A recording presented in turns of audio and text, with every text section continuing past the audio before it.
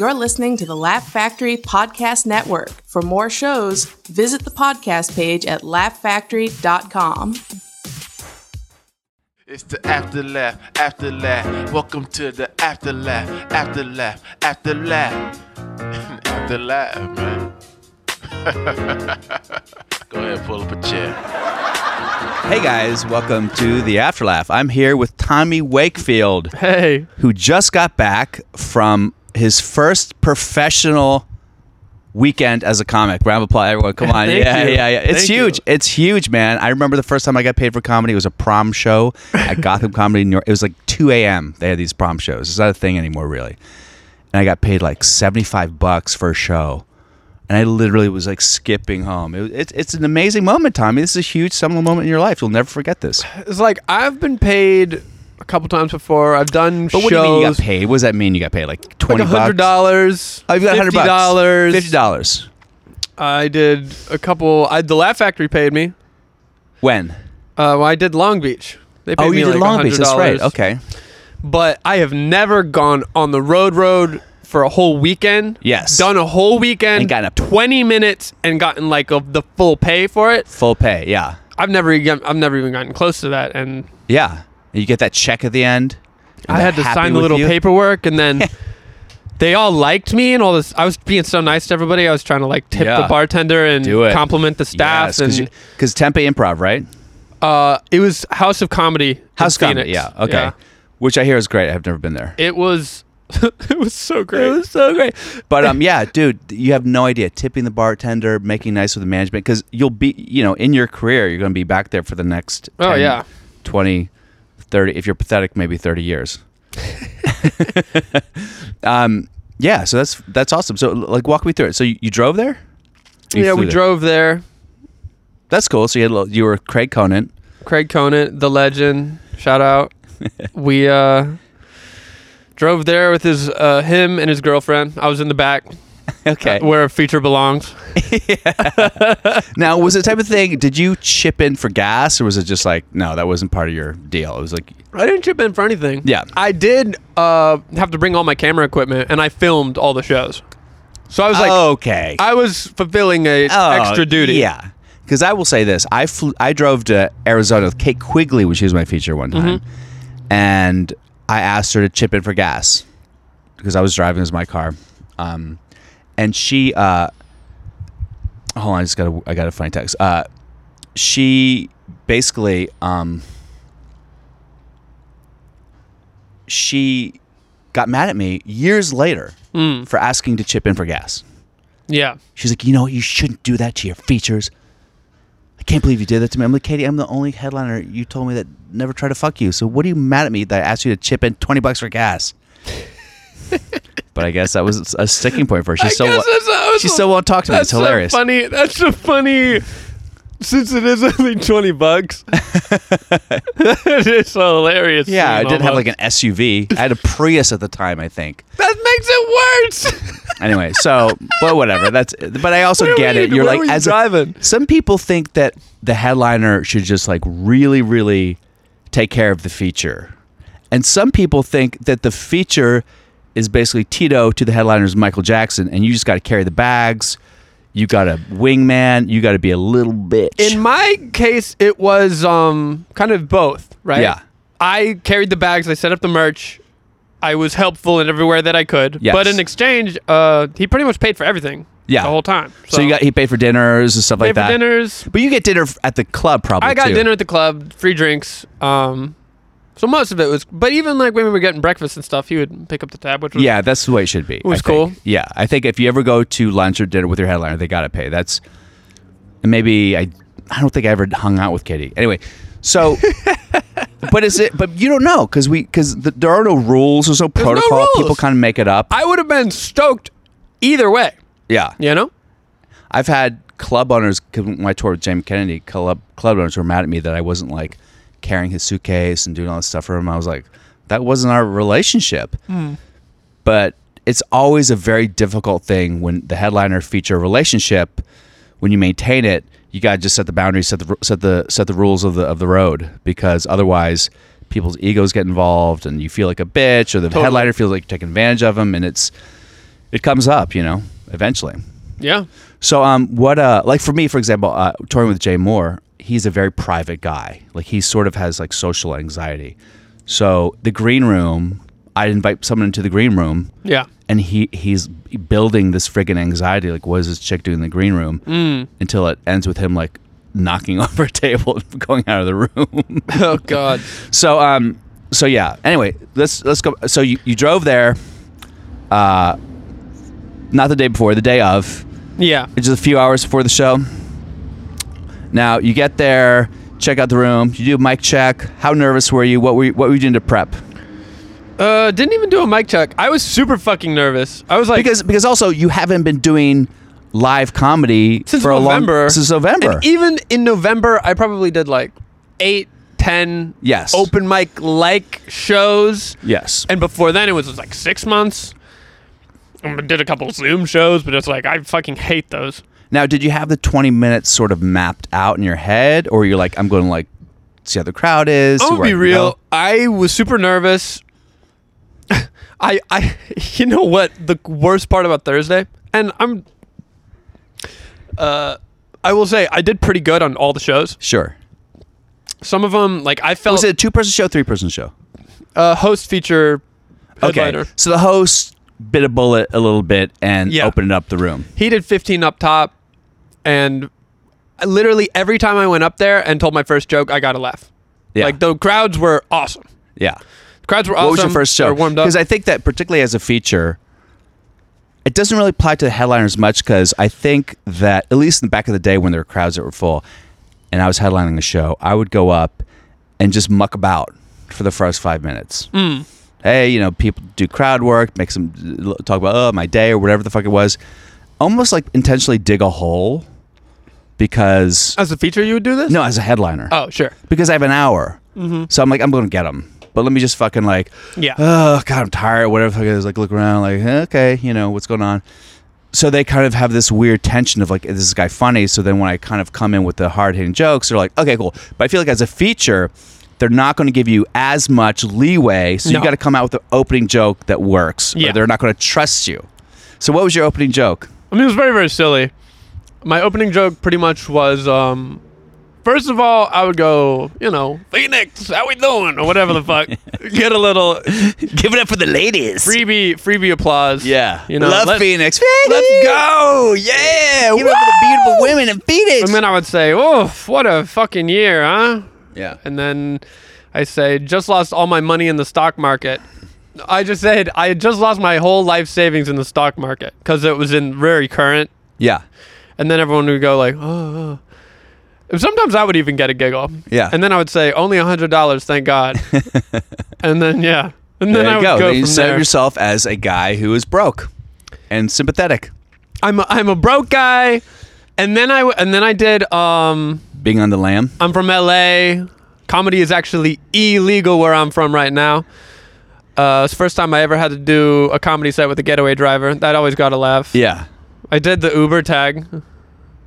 What was the Uber tag? I forgot. It was something like, I'm broke, so it's just the Uber driver, the getaway driver. Yeah, you said something to me about that. Okay. Yeah, I was like, all right. Big tag with Uber Pool. Oh, do they even have Uber Pool anymore? Oh, they don't, obviously. Because of COVID. And then I had a couple, I did my little jokes about, like, last year for Christmas, I asked for socks. This year the way I did it was like, Christmas was different this year. Like, last year, I was like, Mom, I think I need some new socks. This year I was like, Mom, I need a gun! I need a gun! Yeah. People laugh at that. Because Arizona is kind of a Republican crowd. It's purple. It was surprisingly... The opener would do this joke about... He would be like, we had an election this year. And the crowd would be silent. Yeah. So it's purple, but I feel like the people who are out maskless at a comedy club is kind of a red crowd. Or just moderate. Moderate, There is a large contingency of people who are not necessarily Republican, but they're also sick of some of the liberal shit.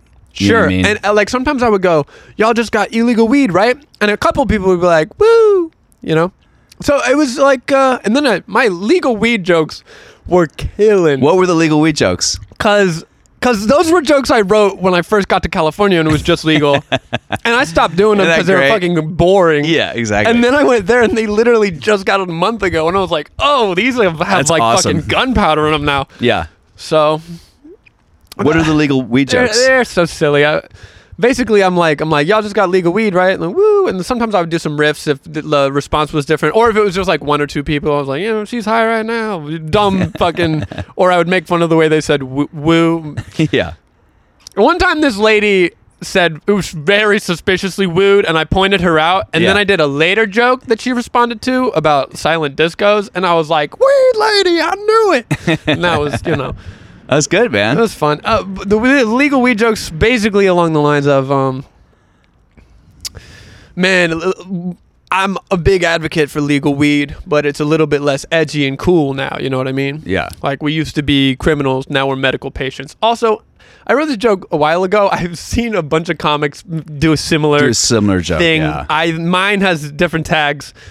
I saw Jordan Rock do a joke like this when I was from the balcony. I was like, I've had a lot of, and then even a bunch of people have similar type jokes. What the idea of what? That it's now that it's legal, it's different, cool. and they make their observations. Mine, I have my own tags, but it's not like the most original fucking thought on the planet. One of my first jokes about smoking weed was, I was in LA. This is when it was medical marijuana. Mm-hmm. I go, it's like I smoke weed sometimes every day, all the time. I go, no, and I need it. I medical marijuana. I need it because I have a couple broken dreams, and that would always get a laugh. You know what I mean? But I didn't do too many jokes about. And now you can't even say that because medical marijuana isn't really a thing. It's funny for a few states. I didn't even think about that. I just went right into it's medical marijuana. That's my whole premise, but it's legal. But I just kept with the medical angle. Yeah, because that's the justification, I guess. Of course. So it is literally, my joke goes, we used to be criminals, now we're medical patients. Yeah. Right? I used to see a dude smoking weed, and I'd be like, okay, dude. Now I see a dude, and I'm like, are you okay, dude? Yeah. And then I was like, it used to be fuck the government, now it's fuck glaucoma. Yeah. And then I draw the comparison between legal and illegal weed, and I was like, I was a huge advocate for legalizing illegal weed, right? I used to smoke it all the time. I was like, this shit should be legal. I'll tell you what. I tried this new legal weed. This shit should be illegal. Yeah. Because it's so strong. That's true. And then I talk about how the process of breaking apart like shitty legal weed and like has stems in it. You got to pay $80 and it lasts you the whole month. And you're just mostly smoking like paper. And then I talk about the edibles and how they're so fucking strong that they put a whole country's worth of weed in one brownie, and then they say just take a small bite. Yeah. As if my forte, now that I'm fucked up, is responsibility. And then I don't know. I did a whole bunch more tags about how I'm hungry, and I already got the thing. I've heard other people do stuff like that, but it's and they're for it. They're all about it. They were loving it. And then I was like, it's a young crowd, right? I'm assuming his fan base is pretty young. Very mixed. Yeah. You would think so. So was it just like always young University people, of but there was Arizona? always people in their 40s and 50s. Because I have my closer is, and this is a closer I developed because all the shows I was doing were like independently produced shows by people my age. And so it would kill because I would go, any millennials in here? And everyone would go, woo! But at these shows, it was like only maybe a third of the crowd would go, woo. Yeah. So then I would have to make fun of millennials and then go the other way. But yeah, that's cool. Did you feel that any of your jokes anything that you did was like, oh shit, this is not working here, that may work in LA? Or a joke that worked there that didn't work in LA? I did. I gotta say, my whole set pretty much worked. Nothing just was a Led Zeppelin. I have a couple jokes that I knew were LA jokes that I intentionally did not tell. Like, I have my anti-billionaire joke, where I'm like, all billionaires are criminals. And that one, very dependent on the crowd. I've done a couple shows that are like clearly Bernie Sanders people, and they're like fucking loving it. They love it, yeah. And I saw their reaction to some of the openers, like Republican stuff, and I was like, oh, there's probably half of this crowd is Republican, maybe 3/4. Yeah. Or not even Republican, but moderate. I let's think say. unless you're in Portland, Oregon, or Seattle, Yeah. or LA, or San Francisco, even San Francisco, I bet you there's a lot of closeted Republicans because there's so much tech money. But anywhere on the road is going to be closer to 50-50 than you expect. I mean, I don't mean just Reno. I mean anywhere. Chicago. I don't think it was 3/4. Maybe more like 50-50. Or maybe more just like people were moderate. Yeah. But they're definitely not. You forget. Forget. Because my billionaire joke is like one that is close to my heart. And I have like comic friends come up to me and say it's my favorite joke. But it's I don't also. know the joke. What's the joke? It's dumb. I love his favorite joke. It's silly, but it's one of my. When I say is their favorite joke of mine, but it's probably one of the jokes I tell that bombs more than any other, depending on the room. Yeah. So if it's like a good room full of, like if you're a anti-billionaire, pro Bernie Sanders, you'll probably like it. But if you're anywhere between Joe Biden and fucking Jeb Bush, you'll probably think, what the hell is he talking about? These are innovators. I like Elon Musk, you know? Yeah, they trickle down to me sometimes. Yeah. I get them to change phone out of their pockets. Yeah. So, that's goofy. And how about the closer? Did you have a closer that you go, okay, this is my big closer? Yeah, I did my millennials are the 2 girls, 1 cup generation. Pretty much worked every time. I used to do extra tags at the end that got a little Jesus-y, and that didn't really hit. Yeah. So I took out the end. Yeah. Because I was getting laughs, and then a couple times I tried the bonus tags, and then I would get off stage, and it was kind of weak. So for the last 3 shows, I just did the last part that was getting a consistent laugh, and then I got off. Yeah. I always find if you have a good opening and you have a good ending, it's like a movie. If you know how it ends, you know how it begins, you can write the fucking movie. So if you know how to open, know how to end your set, you can fill it out. I will say I was super rusty, so I had my notes up there. What's cool? People are okay with that right now. Open, and the first show I looked at them a couple times because I just didn't. By Sunday, I was like, I didn't look at it once, and I was best set I had by far. Of course. I was like, oh shit, like people. And you recorded it too. The fucking camera turned off on Sunday. Of course. Of course. I recorded all the other ones. But I'm assuming that now you establish your worth to Craig as a feature. He's going to bring you around more, right? And does he have another guy, a normal feature guy that he works with? He goes with a couple of different people. Yeah. He actually was taking, Audrey Stewart. That's my girl. She was in Phoenix. Oh wow! So I got to say hey to her. It was a blast. And what was she doing in a room there? Yeah, she was doing Don't Tell. I've never heard of it. Yeah, but there's a lot. Apparently, you haven't heard of Don't Tell? I don't think so. It's like a big comedy show. I think somebody asked me to do a show there. Yeah, I bet. But it didn't even have a stage. It was like flat. Yeah, and I was like, they man, do it in random venues. Yeah, but they get like huge audiences. I know, and I responded, I think, in a way that the guy thought was snarky. So he never reached out to me again. I don't know. But on it, like, I don't do. I was just kind of like, what? He was, I'm sorry, man. So late. I just got back from work. It was 4 a.m. I go, where do you work? The morgue? And I never heard from him again. Anyway, that's cool, man. Their whole shtick is they do, like, in a gym. Or everybody's in a kayak, you know? Is that just in Phoenix? That's in it's LA, all over. Chicago, New York. Oh, yeah. I never Phoenix. those. Yeah. Each place has a different, booker or whatever. And that's based on the quarantine, I'm assuming. Or was it before quarantine? No, it's before quarantine. Okay. They had this whole thing. No, I have heard of it. I just haven't done it. I haven't done it either. That's cool. So what's next? Do you have another gig lined up, or do you know? Nope. Back to isolation. Oh yeah, so that's not. I got a taste of. You got a taste of freedom. Good life. The good life. And after shows, what was the deal? Because it's always interesting when you're a comic after shows. What do you do with your energy? Because you were probably that first night you were like, "Whoa." First night we went and hung out with Audrey. Okay. Yeah. And then all the other nights we pretty much just went back to the hotel room. Were you like crawling out of your skin? Did you want to go places? Did you were like, hey, Craig, come on, guys, let's go. Nah. To Denny's? No, nothing. I was tired. You were tired? I was like relieved, because I was having a huge amount of anxiety before, especially the first couple shows. Actually, all of them, because it was just, out of practice. I think almost anyone would be in that, and particularly, I imagine in your situation, this is your first road gig with a comic you want to feature for a lot. Yep. And like 20 minutes is not something that I did all that often. Yeah.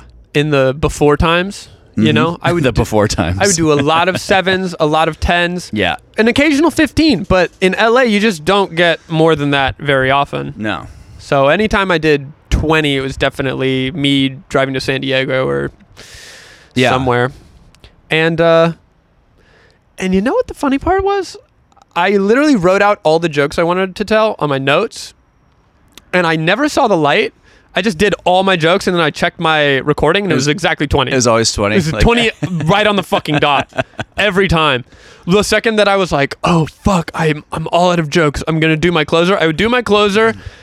I would grab my phone, fist bump the dude, look at it, like 20 minutes and 30 seconds. That's crazy. Or 1930. Yeah. Yeah. The weird thing is getting back into going on the road and doing shows, your sense of time is way off, because I've done 6-8 years ago, I was doing an hour and a half stand-up sets. That's crazy. And I could probably look back and like, oh, it was terrible. But sometimes I'll go tapes, I'm like, damn, why did I stop doing that joke? But I'd have these long bits and act outs. But when I headlined Vegas in January, it's only 40 minutes. And I would be 20 minutes in, like, I'm done with all of the material I know. Like, in my head, I would just feel like I did everything. Like, what's next? And then other things would come up. But it was weird. I'm like, I can't believe that was only 20 minutes. It felt like fucking forever. And then the more you do it, then it feels like 20 minutes feels like 5 minutes, you know? God, it was so funny. It was so fun. First And of all. there was no bad moments, no hecklers, no. You didn't freeze. I guess you didn't freeze after your notepad. It went surprisingly smoothly. Yeah.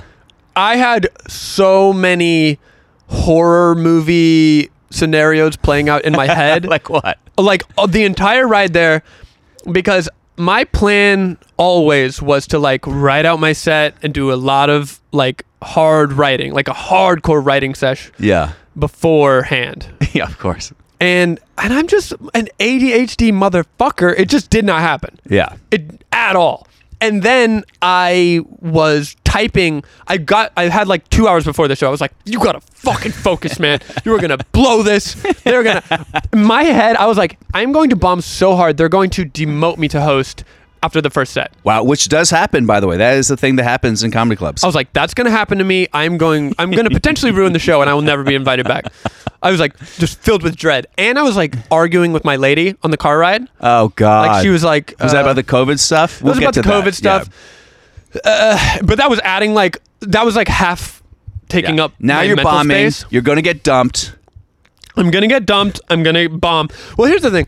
First of all, I'm going to get dumped. Yes. And I'm going to get dumped for this experience, which is almost certainly going to be full of disappointment and dread and bombing and shame. Yes. And then I'm going to come back from this shame, and I'm going to have no girlfriend. I'm going to have no life. And I'm going to get back COVID. to the production dungeon. I'm going to... all my fucking friends are going to kick me in the nuts or something. I don't know. And, but anyways, I sat down and I was like, okay, every fucking joke I forgot. I was like, what jokes did I ever used to tell? So I had to go through my Instagram feed and look at every joke I've posted. You posted jokes on Instagram? I post almost all my jokes on Instagram. Okay, yeah. Over the course of quarantine. As videos or as like written jokes? As videos. Okay, yeah. And they're just like 1 minute clips. Yeah.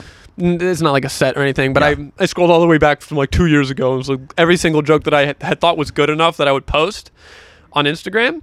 And that's basically my whole set, aside from I had like 3 or 4 new materials that I had tried in November that were COVID specific. Yeah. I had the openers that were like week specific. Yeah. And I wrote them all down in an order that made sense and I could remember. Yeah. And I was on my laptop and I was like, whew, I feel way better. I get to the club. I realize I had not synced up my laptop to the Wi-Fi. And so it didn't transfer onto my phone notes, which is what I normally do. Yeah. Normally it just bing. And now they're like, oh yeah, you're on in 10 minutes. And I was like, I don't have my notes. I have no notes. I have That's no. pretty scary. This is the first night? This is the first night. Yeah, that's scary. And I was like, I was like briefly panicking. I was like, okay, and I have to set up the cameras and have everything rolling and filming. So I didn't film my own set. I was like, okay, I'll just fuck that. I'll just get it ready for Craig. And then I'm going through my notes and I'm going through my fucking Instagram feed again. And I was like, I kind of remembered what I wrote down because I'm just brewing in it for 20 minutes. And I got up there, and one of the first things I said is that I was rusty. Yeah. I was like, no, I'll just get him on my side. Never say that, by the way. By the way, why not? I don't think that's bad. It's probably fine. Yeah. Why not, though? What you think people are going to be like, oh, man, I can't believe I spent $40. He's rusty. No, it's you're right. It's fine to say that. Yeah, I think it gives you, and then if you go, he's rusty, then it kind of lowers the bar, and then you jump the bar. It's not bad. And then I did my little, I'm rusty because comedy's illegal. Yeah. And they were like, oh, yeah, perfect. But by Sunday, I was not saying that. I was going up there and doing my thing, you know? Shaking my ass, doing finger guns at motherfuckers. You're doing finger guns? Yeah. Whoa, that's next level shit, dude. You know, by night 6, you're grabbing the mic stand different. You know what I mean? You're doing Bill Burr, you put your rest elbow on top of it. You know what I mean? Like, the first night, I remember I was going to put my notepad and my... Sorry, I'm like hiccuping. I just drank that whole. I just ate like. You drank 4 an pounds entire Monster Energy drink in like 5 seconds. I was putting my phone, and you know what the other thing is? Everything was just so rusty on night 1, and the set still went fine. They really kind of like just played along. Yeah. And like, I didn't remember to put my phone on not auto lock. Yeah. So every time I would look down at my notes, they weren't there, and I had to open my phone, which makes it 10 times fucking worse. Because by like the second couple nights, you got your notes down, so you just walk over to grab a drink of water. They're there. It's just a glance. It's smooth. But no one, I was like, oh, I typed in my passcode. Sorry, y'all. And it's cushiony. I was like, oh, you know, it takes a long time. Then you go up to the mic, and you got to unwrap the cord. It's not smooth, and they're hey, get on with the show. That's your. But what people. See, I think that people go to live shows for that. Yeah. Like, they love... I think we talked about this. I opened in Vegas. And by the way, my Vegas week was not my best week in terms of reaction. Sure. Because I felt like I was almost from a different time period where I was going way too hard. I was really trying to provoke everyone. I was really kind of being a little bit too aggressive, too dirty. I was pissing people off out of the gate. But the idea I was trying to get was that, like, you're at a live show because you want to be offended, you want to be affected, you want shit to like bother you or jar you or shock you.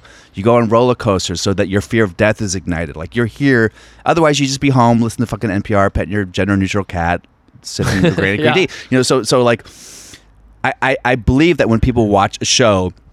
And you're undoing the mic and you're you look at your notes. There's something kind of cool about that because there's that weird apprehension of like, is this guy going to fucking shit the bed? And how fun would that be? And then when you release that with a good joke, it's great. Yeah. I'm rusty. Here's the mic cord, my notes, and da-da-da. Oh, and then you tell a good joke, like, oh, okay. Right. I mean, once I got into the jokes, it was, do you know one joke that, it was an old one. I don't even remember telling it that much, but it was kind of clever. It was like, I got a girlfriend, and then people would always go like, woo! And then I would always do the riff. I was like, you guys were like, never in a million years would I have thought that young man would have had You just do some old-timey, like, Southern voice? Well, the I do declare. I do so many voices. I'm so fucking silly on stage. That's great, man. You got to be silly. And I will say, I feel like the host, my energy and Craig's energy were like, very symbiotic. Yeah. Because the host was from North Carolina. Oh, wow. And he had like more like one-liner, more edgy kind of middle of the road club comedy stuff. Yeah. But it was kind of like redneck-ish humor. Sure. And then I go up there and I'm very silly. But I'm also like stories from North Carolina from like a very silly boy perspective. And then Craig goes up there, and the room is in silly mode, and he just takes it from there. Yeah. And he's, like, silly, too. Yeah. So, it was all working. Anyway, the joke, but it was basically like, me and my lady, we like to listen to music in the bedroom, but we got different tastes in music, so we just both wear headphones. Uh-huh. And then people like that. I was like, it's like a silent disco. And then I say, she likes to listen to smooth R&B. I like to listen to motivational podcasts, okay? Keep me in the zone. My favorite podcast right now is Make Her Come or She Will Leave You. That's good. Yeah. And that's unique. That's like very much your style, you know what I mean? Yeah. Like that's not like a hackable joke, really. Well, the way that I tried thinking about comedy way back years ago is I realized that all the interest... Well, what am I trying to say? Unless you want to delve into super alt comedy, Yeah. you have to be relatable to people. Yeah. And in order to be relatable, you have to talk about things that everyone experiences that are general topics. Sure. And if you're talking about general topics, you are inevitably going to be treading on things that every comic talks about. And it's going to be like similar jokes to other people.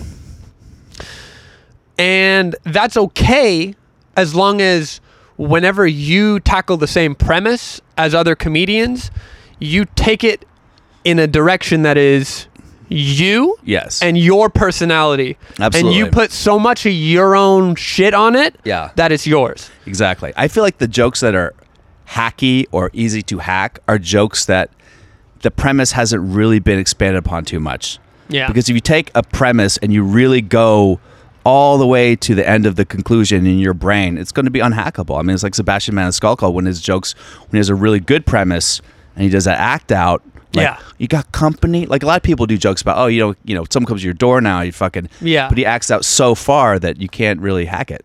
He goes into his own world, and that was my favorite. I talk about Rory Scovel a lot, but I used to watch him and try and figure out like how he got to where he was. Yeah.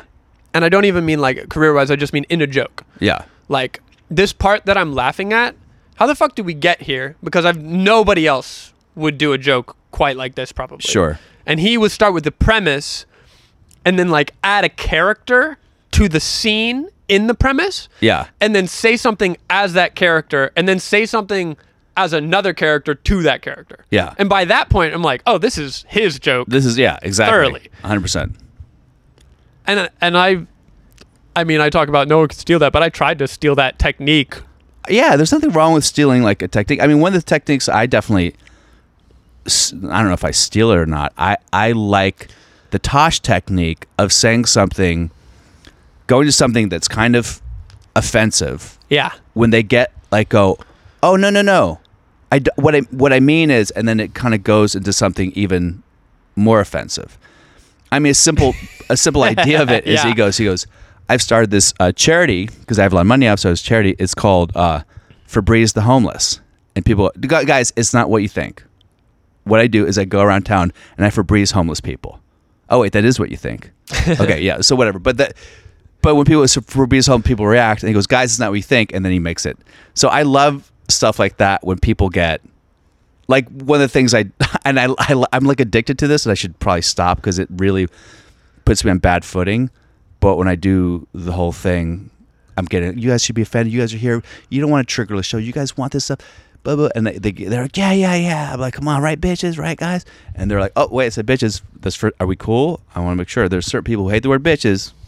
You know who hates the word bitches? Whatever. You know who hates the word bitches? Cunts. They can't stand it. And then people kind of go, oh, and I take it from there. I was like, that was a litmus joke. I want to see where we're all at here. Like, are we good? So I think that I like that personally, but definitely people are there are going to be some people who will literally tap out at that moment. Yeah. But I also like to, I'm calling them the hypocrisy because I set up like, I can do this type of show or this type of show. What do you want? Because I can do a show, if your guy's okay with being triggered, if you're not going to be offended, you're going to be big people. Then here we go. Yeah. And they're like screaming. And then when I do that, like all of a sudden you see them get jarred by the line. And by the way, it's couched inside a solid joke with good structure. Totally. And I think the host is more like that style of comedy. Yeah. Because we were talking about it, and I was kind of making fun of myself and how I am on stage, and I was like, I'm rusty. And he was saying that he likes New York style of comedy. And that kind of led to New York style comedy. That kind of led to the... what does that mean? Oh, that you just... stand there and tell jokes that are like well written. And then versus me... said. He said some shit that it was not supposed to be offensive, and I was like, but it was a little bit of it wasn't at all. I think he was totally right. He was saying some people have the gift of being funny, and like some people are like doing the work and writing jokes, and then he basically said that I have the gift of being funny. Which was like a very nice way of saying that like my jokes are bad. But I didn't take it that way. Are you answering the phone? No, I'm not answering the phone. I'm texting. Okay. I'm sorry. But it is. I mean, that is true. Oh, by the way, I had this situation with a comic who used to feature for me a lot, where some people are like, "Oh, he's doing like your vegan jokes." Granted, there's a lot of vegan jokes out there. Sure. I think my general vegan bit is original, though. No one's doing it. And, I do think that people the joke that I did. This is like at this point, it's like a 3 or 4-year-old joke where I'd say vegan food is like the transgender food. I think that joke either it's been hacked or it's too much out there. But I try taking a different direction and go places with it. But someone told me this comic was doing it, and I said, "Hey, man, you're probably not, and this is just people probably stirring the pot. But I heard you doing some jokes like this, and I just want to make sure like we're not stepping on toes." I wasn't really accusing him. Yeah. He goes, "No, dude, I don't do vegan jokes. It's like everyone does vegan jokes. It's like hacky." So it was like his way of fucking hitting me. He goes, "Yeah, same way I don't do Trump jokes. Everyone does those." I was like, "That's so okay. funny." Yeah. Well, that's how I felt about the legal weed jokes, but I was having fun with it. Oh, dude, don't worry about that, man. It doesn't matter. As long as you have a joke. The only thing that I would ever give advice to people that are new on the scene, and I think we're coming from different directions because I came up at the Times Square Laugh Factory, which is tourists and urban, and you better fucking deliver. Yeah. And sometimes you're picking up some low-hanging fruit to make that happen. You know what I mean? Mm-hmm. Like you're not doing the most complicated shit. You're just like, rah! But the thing that I learned is like if you do a joke, here's an example. A news report came out about R. Kelly peeing on girls. Right? Yes. That had happened a long time ago. Mm-hmm. Around the same time, P. Diddy said he's removing the P. He's going by Diddy because he felt like the P was getting between him and his fans. And I said, it'd make sense if R. Kelly thought the P was getting between him and his fans. And it was the day after that. I mean, that's funny. The day after it happened, right? Yeah. Killed. Oh, great. I got this joke. Within 3 or 4 days, it was on like Talk Soup. Someone did almost the same joke on Talk Soup. Sure. And I was like, whatever, it's my joke. I wrote it. Maybe they stole it from me. And I kept doing it. And then people come to me accusing me of stealing the joke. So the only thing I would say, if you ever do a joke and someone's doing that joke or it's on TV or whatever, just lose it. It's never worth it. Well, that's kind of what I have been trying to do. Yeah. But I brought it back. I was like, this is me, and I wrote this how it is, and I've seen other people do similar stuff since. But it's just similar. It's not the same. Can I say something? Yeah. My closer, my 2 Girls 1 Cup joke, this dude, I wrote that in... What is that joke? We've talked about it before. I forgot what that joke is. It's basically... the millennial generation's a 2 Girls 1 Cup generation. Millennials get a hard rap in the media, but I like us. I think we're the least judgmental generation. We let everybody live, do whatever they want to do, be who they want to be. But I think that has something to do with the fact that we are also the 2 Girls 1 Cup generation. Yeah. And then everyone goes like, oh, and I'm like, yeah, some point in middle school, some point in high school, we saw that shit, and the nation was not the same. Yeah. Okay? We went home to our parents that day, and they were like, gay people shouldn't get married. And we were like, there's bigger shit going on out there, okay? Yeah. Oh, I remember we that. have bigger fish to fry. Yeah. And everybody laughs at that. And then they're like, but Jesus didn't watch 2 Girls 1 Cup, okay? Oh my God. That'd have been a different chapter in the Bible right there. Yeah. And then I was kind of getting off on that. Yeah. That's so funny because the 2 Girls 1 Cup thing, as huge as that was, I feel like in 5 years, no one's even going to know what that, going to remember that. Yeah. Or if you say that in 5 years, people... old enough to be in comedy clubs remember it. In 5 years, you think? In 5 years? Who knows? Yeah, it's weird, right? But the very year I was doing that joke for like months. This dude who is... I don't want to name drop him, but he did it on Comedy Central. 2 Girls 1 Cup. He did your joke? He didn't do my joke. He did a similar premise. Was it about 2 Girls 1 Cup? It was about 2 Girls 1 Cup. And it was about how 2 Girls 1 Cup affected our generation. Now, had he seen you before? No, Okay, definitely not. Okay. But the funny thing is like he kind of looks like me and we have similar vibes. And I'm sure maybe we had similar upbringings or something. Yeah. I'm not even shocked that we both arrived at that kind of conclusion. And the jokes were different. Yeah. Here's the thing. They were different enough to where like someone who likes jokes in comedy could look at it and say, oh, these are different jokes. Yeah. But they were similar enough in the delivery of the initial premise that I had a lot of people send the joke to me and be like, this is just like your joke. Yeah. And I was like, and I watched it and I was like, this. And the other thing was, I didn't even like where he went with the joke. I felt like he blew the premise. I was like, oh, this is a bummer. This is like the first thing I thought of when I thought of the joke, and then I took it here because then it was getting laughs. But anyways, he came out on like the Comedy Central Instagram. Yeah. And I was like, oh my God. So I posted it the same day. Yeah. I was like, just in case, just so there's no question, I'm going to post this too because I've had this recorded for like months. Yeah. And now that it's out there on his end, I just want to post it on the same day so we can check the timestamps. Yeah. Yeah. And then I was like, I'm going to stop doing it now that I've posted it. I think that's good. I think it's always a good idea. It was a great joke, and I was like bringing back all my old jokes for this 20 because I was like, I'm just so rusty. And like, this is a certified gonna get a laugh at the end. Yeah. It's also funny, there are jokes that you do that you kind of feel like you phase out of and you don't want to do them anymore, and then you bring them back and they murder and you're like, God damn it, man. I know. I can't believe that shit. Like, we've talked about this. There's a joke that I hate doing, but if I ever do it in a crowd where there's more than 2 black people, it will murder. With one black person, it's too weird. But if there's like 4 or 5 black people, it'll always fucking kill. I talk about my black girlfriend, and then I was like, hey, you've been with a white guy, the whole fucking stupid. I know you know the joke where I go like, hey girl, this hey, once you go white, and I do a little break it. Your vagina's say, and then they ho, and I go white guy, once you go pale, high five. Your vagina, you never have to post bail, and they high five. I go, you fucking racist piece of shit. Look at this fucking Nazi. Yeah. It always works. I mean, I'm talking about it'll work in Hollywood, it'll work in Reno, it'll work in New York, anywhere I do that joke, and I fucking hate it. So I never fun do it. Setting the trap for the guy. Setting the trap. Picking the person who you're going to fuck. That's the best. Particularly if there's like a giant black dude right behind them. Like, why would you high-five me with that guy right behind you, you dummy? If you can implicate, and the funny thing is, if you can implicate the audience in the joke, where they're responsible for what you said, then somehow, you know what I mean?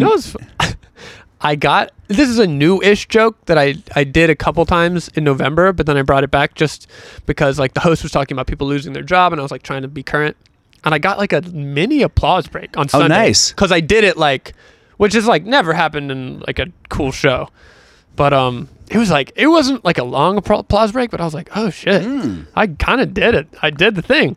Yeah. And for a new joke at applause break, that's fucking huge. I know. But it's the type of joke I could never post online because it's about my experience working at the Laugh Factory. It's about I talk about when they sent us an email. Basically, the joke goes like, over the course of, I thought I was about to lose my job. My boss sent me an email that said, "Hey, we're going to fire 2 people on Friday. Send us an email back saying why it shouldn't be you." Oh my God! And then I was like. And then I basically say like, oh fuck, it definitely should be me. I was like, do you ever know it definitely should be you? And then I was like, and then I texted I said Caitlin. It's all jokes, but I was like, yeah, I texted my coworker like, oh fuck, it's definitely going to be us. And then I kind of like saying like, I do this or that.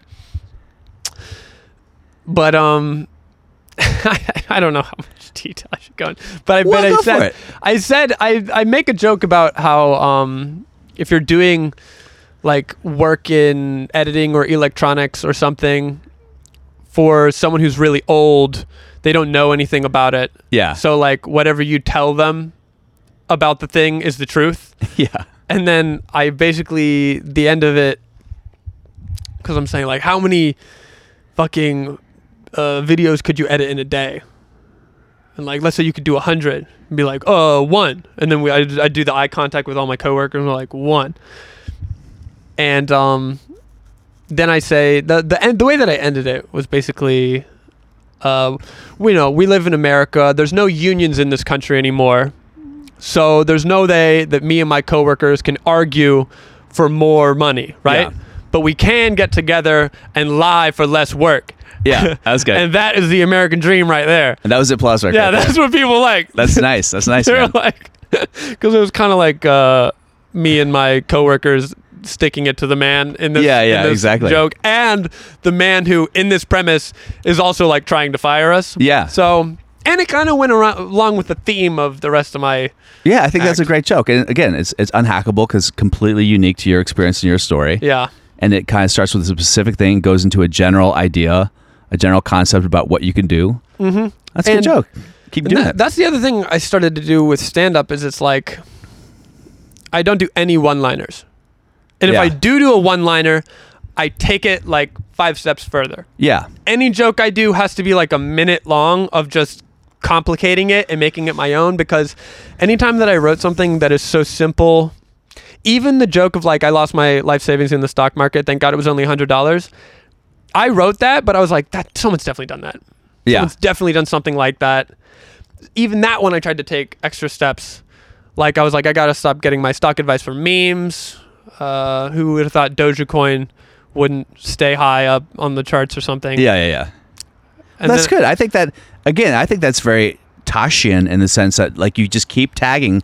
Keep tagging it until it's yours. What he would do is he would famously just get a punchline that the tag would really be the punchline. Yeah. The second tag, he'd lose half the audience. The third tag, he'd lose the other half.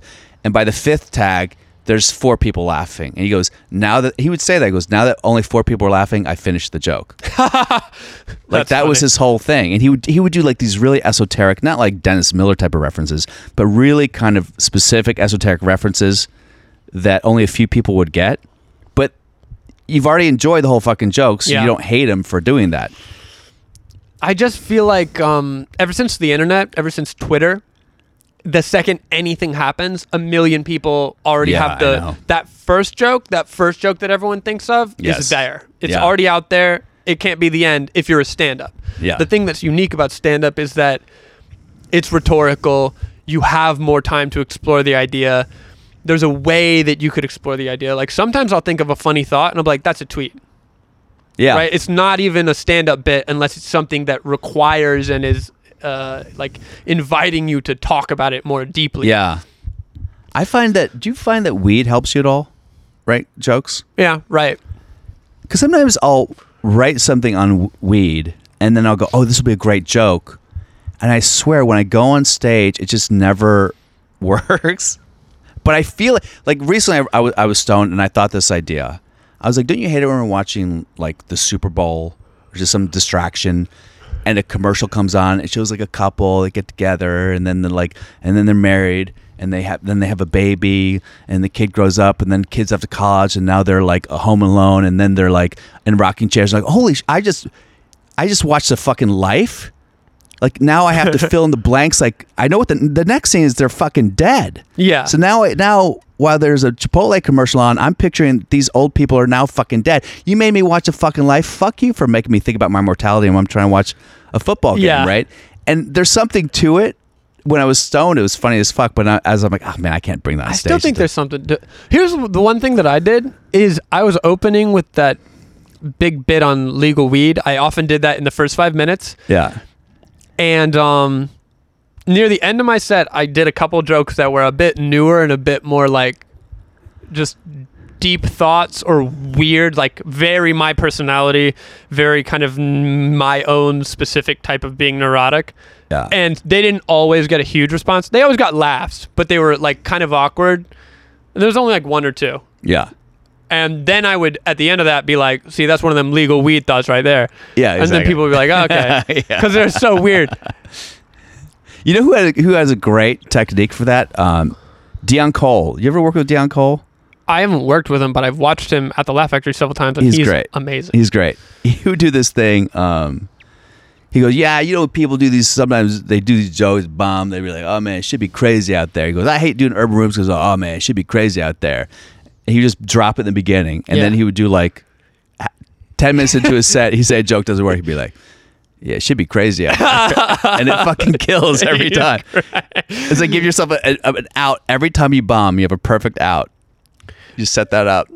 And I would only drop that after because the way that my jokes are is a little bit like I take it to the weird part where it's like, oh, this is definitely me. But if you go there and people don't laugh, then you say that's illegal weed. The thought in my act is so weird that it is like people are like, oh yeah, this man is on drugs. This is definitely not a normal person thought. Yeah. I had this other joke that doesn't always do that well, but it was kind of like, I'm so excited. You know what's so funny? Yeah. It's like, I was really even like, I was thinking like, maybe I just won't even get back into stand-up for a little bit. I think a lot of people were thinking that. I was like, man, this shit, it's kind of got me down, and it's like, I don't know where it leads, or... But now you get that hit. I don't know how I would even get back into it, or I don't even know if I'm good anymore, if I like telling jokes. Yeah. And, I mean, even after that first night, I was like, holy shit. That is the best feeling in the world. Yeah. And then to get paid, I was like, oh, the dream. I can see it again. It's so far away, but I can see the little glimmer of light. Yeah. And I'm starting to like think about my jokes again and like think about, oh, this got a laugh. Oh, what if I did Where this? you go here. Yeah, exactly. Oh, I could say anything. It's so, by the way, it's so much better if you talk to people who really have an acting career. Yeah. And really have a stand-up career. And I have have both, but I don't really, the people who really, like a Judah Friedlander type of guy. Sure. Who's on 30 Rock and then he's headlining around the world.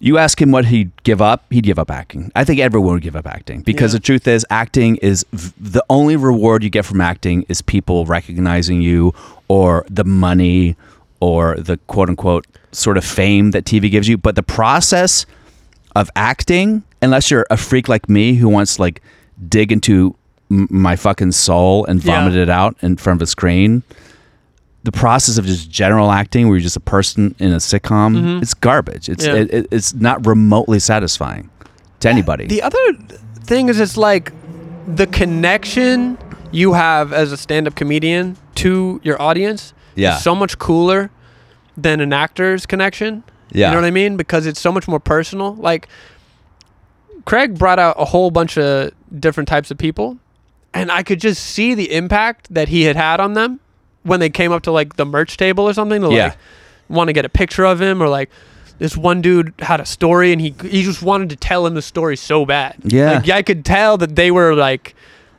so excited to see him. Yeah. In a way that like you might be excited to see an actor for this and that, but like the bits that he's telling in the stories, and especially because like he is 7 years sober and he talks about it, and I think a lot of people that came up and they were like, hey, I've been sober for this long, and like he's a guru to them. And he's kind of inspired a lot of these folks, and of course some of it I think comedy and music, like music and comedy have the same thing, not acting. Totally really. Music for sure. Acting just is a different the chuckle fucker is very different than the acting groupie. You know what I mean?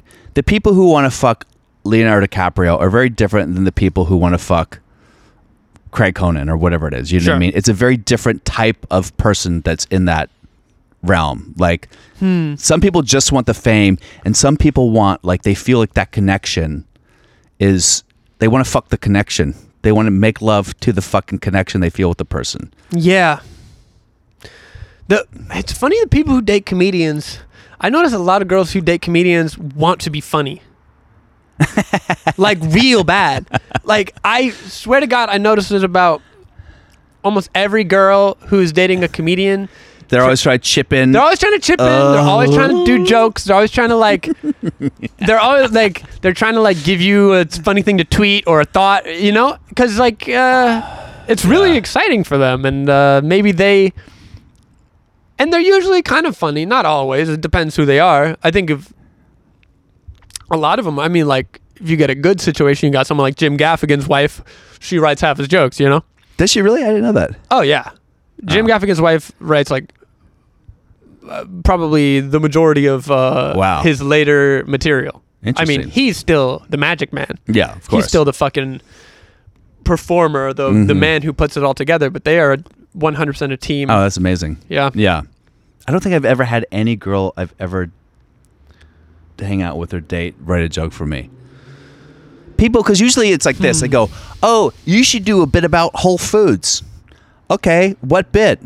You know how it's it's weird and the lines and they're always the charity. Okay, what's the joke that you got? And they're just like, just something about it. That's my dad, because he loves Jim Gaffigan and like Seinfeld and like observational. Yeah. Like literally like in line at Burger King. I looked in the menu and the people are all like this and you're all in the line like this and you get food and they're like this, you know? I think one thing I have to do, I think I'm going to change in my comedy is I'm going to stop trying to provoke people. It's not like I'm saying it's not working. It's fine. But I just feel, like you said, after shows, people are scared of me sometimes. You know what I mean? They're not like wanting to come and connect with, even if they liked it. They're like, I like that show, but I don't know. You know, like you were funny, but like, woo. And I'm like, maybe I should be more just soften up a little bit. Feel more, invite people in more. I think that's kind of how I felt. I just kind of want everyone to be my friend. Yeah.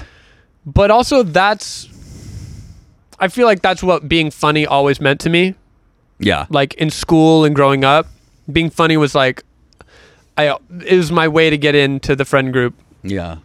And that is, in my stand-up, it's the same. Yeah. It's like, I want to tell these jokes and I want everyone to like me. And I do have like political inclinations. Yeah. That I have my billionaire joke, and even the 2 girls 1 cup joke. Yeah. It's like the messaging at the end of that joke is, I have the little line in there, basically like people shouldn't discriminate against gay people. You know, that's kind of how I feel when the joke is over. I feel like everyone's on the same page that, oh yeah, the world is so weird. Maybe we should just kind of let people do their thing. But I try and use the silliness as a superpower to let me say that without saying it. Yeah. And then I don't like jokes that are preachy. Like, I think my billionaires are criminals is more preachy, and that's why it doesn't always work with people who don't agree with me. Yeah. But it's also silly. And I don't know, that one, I never fully worked that one out, but I have weirdly a couple friends who are like, do that joke. I think about doing it. it. And I'm keep like, doing it. I stopped doing it because it was bombing. Sometimes a change of a word or a pause will completely open up a joke. You're like, holy shit, this one word. Like I did a stupid joke about I go, oh, I did 23andMe. I go, what is this, a Mormon, or someone bought me 23andMe for Christmas. Like, what is that, a Mormon dating site? I don't know why they got laughed. It's so stupid. But I would say, I hope I was, I thought it'd be something cool, like maybe I'd be like part Russian or Viking, maybe black, who knows. I go, and I got the envelope. It was basically just a pasty ginger person. It was like a pasty ginger dude blowing a guy in an alley for Guinness or something like that. Yeah. But I said, wait, what was the fucking point of it? I said, I said something like, I don't have a family tree. It was run over by a drunk driver or whatever like that. Yeah. Never worked. It was always just kind of there. It was just kind of like a little tag joke. I was like, I didn't think about it. It wasn't really. But then I said, don't have family tree. It was plowed over by a drunk driver. Killed. Bizarre. Plowed, run over. That was the difference in the joke. But I don't know if I'm going to do it because I feel like I've heard similar jokes to that. So I might. That's lose fascinating. It. Anyway, I was trying to do this thing. This would kind of get laughs. It's my friend. You know what's funny? Brendan Keel Cook, who's going to come by. We're wrapping up, Brendan. We got a few more minutes.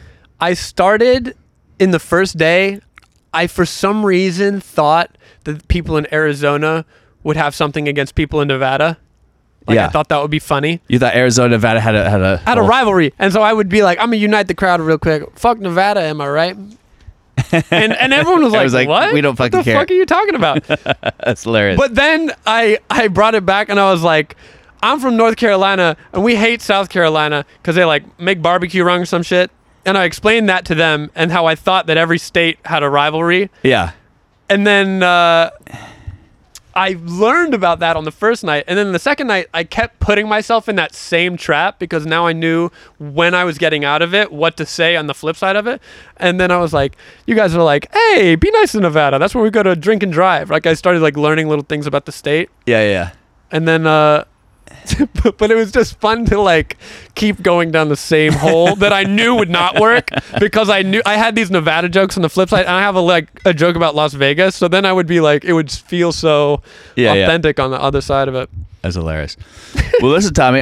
We gotta get back to the second part of your joke, relationship stuff. We always gotta talk about, but that's it, man. Yeah. Congratulations time, on your first weekend on the road. It's amazing.